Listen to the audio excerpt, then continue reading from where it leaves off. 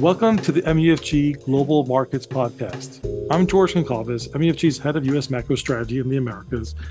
And today I'm joined by Andrew Myers, our desk analyst from the investment grade team, and Bill Matthews from the desk analyst also from the high yield team. We're recording this as of Thursday, January 4th, 2024. Happy New Year to both of you guys. Welcome to the podcast. Thanks, George. Good to be on with you today. Happy New Year, George. Great. Thanks for joining, guys. Again, it's a really good opportunity to have you both as we do this virtual fireside chat. Lots going on in credit. We covered a lot of these credit themes in 2024 Outlook that we recently published. So let's jump right in and start off with you, Andrew.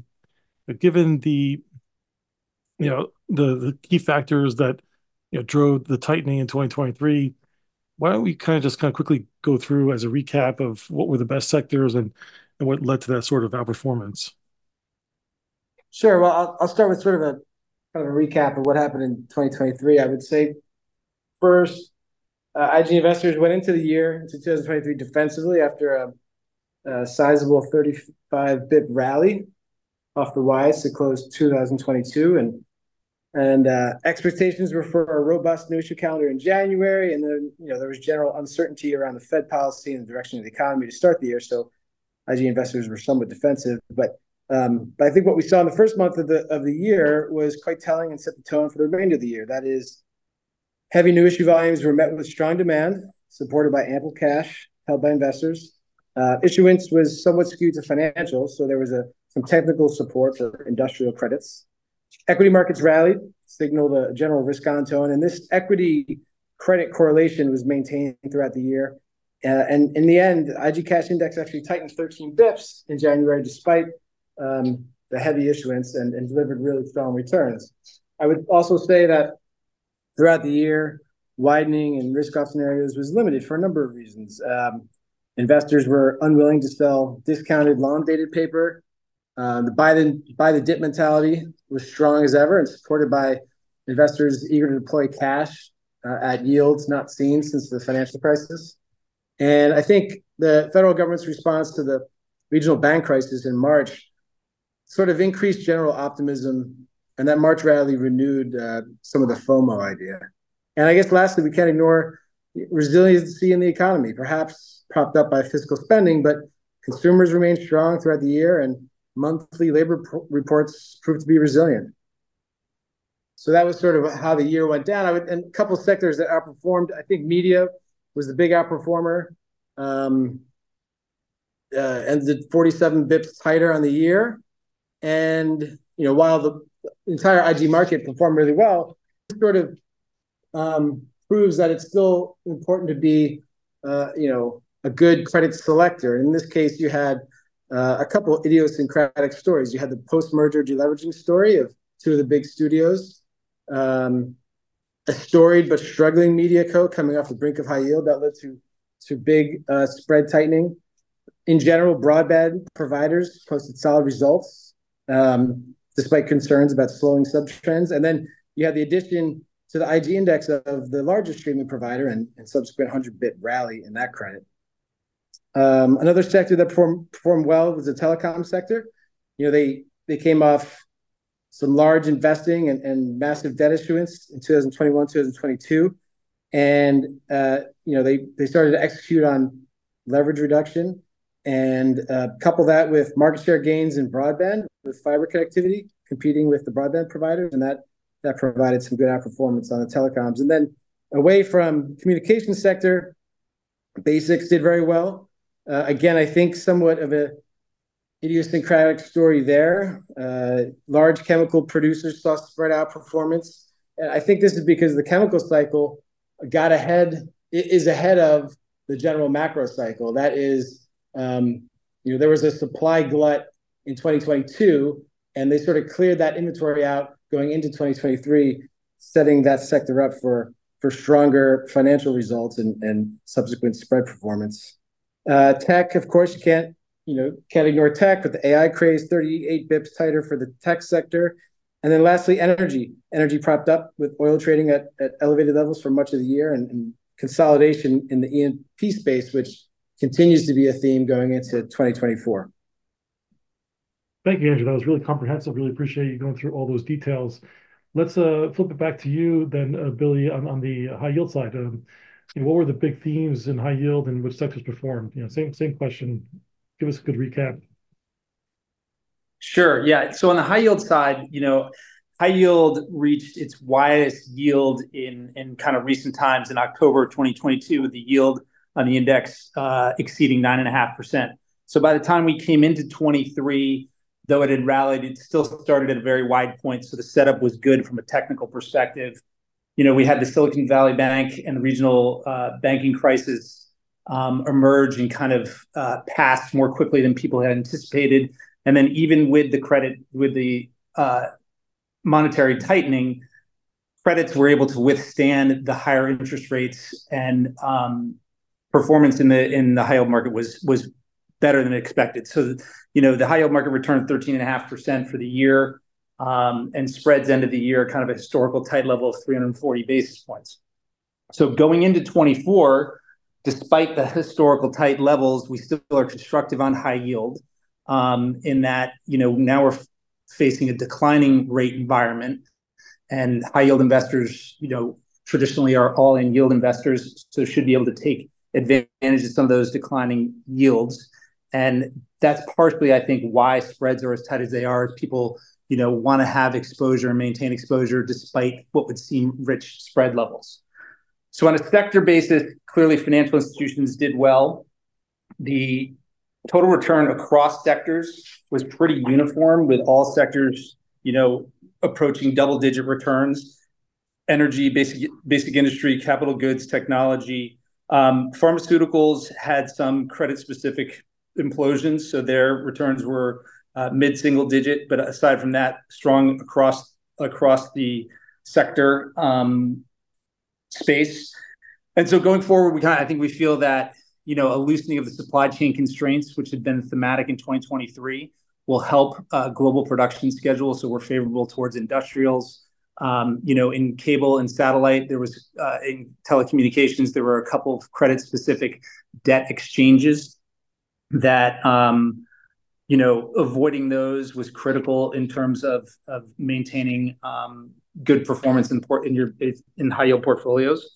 And I think if switching to issuance, $175 billion of issuance was kind of the projected level for 2023. It came in at about 178 billion, so right on the prediction.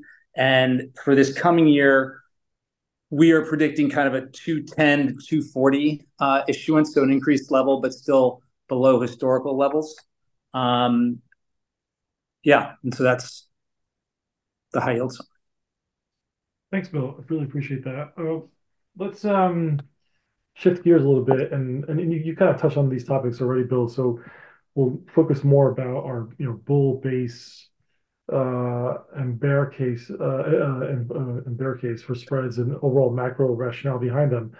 I'll kick things off, and then I'll turn over to you guys. But for those that received our 2024 outlook, we had a cross-market view summary forecast range where we expect the Fed to ultimately deliver nearly 200 basis points of cuts, 175 starting in March, with really the contentious view is March really the start, and if they push it back, they'll just ease less than the full 175. But we do think that short end rates are going to go under 4% as a result of that.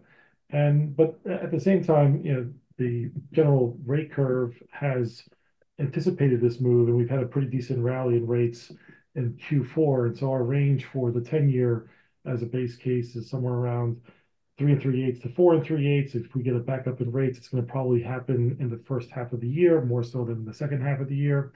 But that all will also depend on what sort of outcome we get from the election. But nonetheless, we think that most of the move in rates has largely happened for long-term rates, unless we go into a much more protracted slowdown. And then on spreads, we penciled in 95 to 140 for IG and 340 to 490 on high yield. And so maybe starting with that and just kind of exploring our rationale that even though we're relatively constructive from like an aggregate level, spreads did get pretty tight to finish the year, and now it's more about trying to really pick our spots. And so I'll turn it over to you guys to kind of think through like how to think about the range of like 95, 140 for IG, and for high yield 340 to 490. Andrew, you want to go Yeah, so first? sure. Yeah, starting with IG. I mean, starting the year at some pretty tight levels, around 100 bips, although we've moved back in the first few trading days of the year to about 105 bips on the index. And so I think, yeah, the our ranges have little upside built into them. I think post pandemic, when the Fed was buying bonds or had bond buying programs, the tights we saw was like 79 basis points. So wouldn't expect to get close to those levels, given that those Fed programs are no longer in place. But there could be, some tightening there. But I think most of our ranges have a little more downside built in, just from where spreads are starting. Bear case, we could see it going out as much as 180 basis points. I would say that last year, when we were looking at sort of recessionary scenarios, we thought maybe spreads could get to 200 or even wider than that. I think one of the takeaways from 2023 is IG credit markets are in a technically strong position, and I don't think that widening would be as severe in a bigger bear case. And on the bull case, yeah, I mean, we're already at tight levels, so I don't know how much tighter you can go. I think throughout most of these cases, you still have a pretty good opportunity for total returns. I think in the end, the Treasury story is going to be providing a lot of tailwind for IG investors, and there's going to be great opportunity for IG returns with modest potential for spread widening. Thanks, Andrew. Yeah, definitely agree with you on that. And I do think that the downsides, the way we've kind of carved out these ranges, it's more about when to buy the dip more so than to be terribly concerned. But at the same time, there'll be times where treasuries can maybe outperform IG as well. And that's where the spread widening will come more so than actual credit concerns. Billy, how about you? Like moving over to high yield, I mean, we got kind of similar stories, but a much wider range for different reasons. Yeah, similar story in that the last 2 months of the year, you kind of mentioned December, November, December were, a blistering rally for high yield, and particularly, after the December 13th Fed meeting, where I think 40% of the spread compression for the year was in the last month, and maybe 20% of that, 25% of that was within the last 2 weeks of the year. So we, not a surprise, we've begun the year on a note of weakness as we're giving back some of those gains. But in general, our spread ranges kind of begin with where our existing levels are right now, about plus 340, and then depending on which scenario evolves, a widening range in the more distressed scenarios out to 640, and a bull case kind of in the 415 plus 415 spread level range. So in general, I would say thematically, the high yield index has become slightly shorter in duration and has become higher in quality, and also a bit smaller as an aggregate level. So those factors have kind of contributed to a generally higher quality index than has been the case traditionally. So that will be somewhat helpful in terms of scenarios where we enter disruption. And I think, kind of strategically, the proper way to kind of address the risks is to remain defensive in what I would characterize as harvest the value premium, meaning remain defensive and wait for dislocation, and then use those opportunities to move down the credit spectrum. If you think about high yield credit portfolio risk on three axes, credit, duration, and concentration. Duration would probably be the axis where you could extend and would be rewarded for that.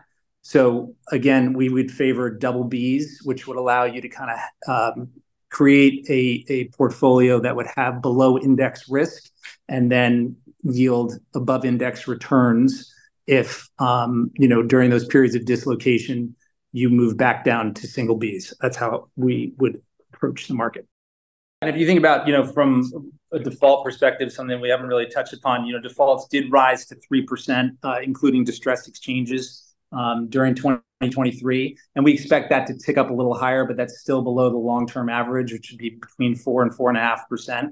So despite the disruption and the global macro forces that we've discussed before, high yield credits have been able to weather these forces and continue to cover interest, meet maturities, and generate free cash flow. Well, guys, thank you. Thanks again. I mean, this is really comprehensive. Really appreciate everything, Andrew and Billy. Let's wrap it up here. Thanks a lot. Thank you. Thank you, George. Great. And again, I encourage our listeners, for those who have not had a chance to read the U.S. Desk Strategy Report, where both Andrew and Billy contributed to, which was called the 2024 U.S. Outlook Getting Back in Sync, where we had a high yield as well as IG section covering a lot of these topics, as well as charts that clients will find interesting.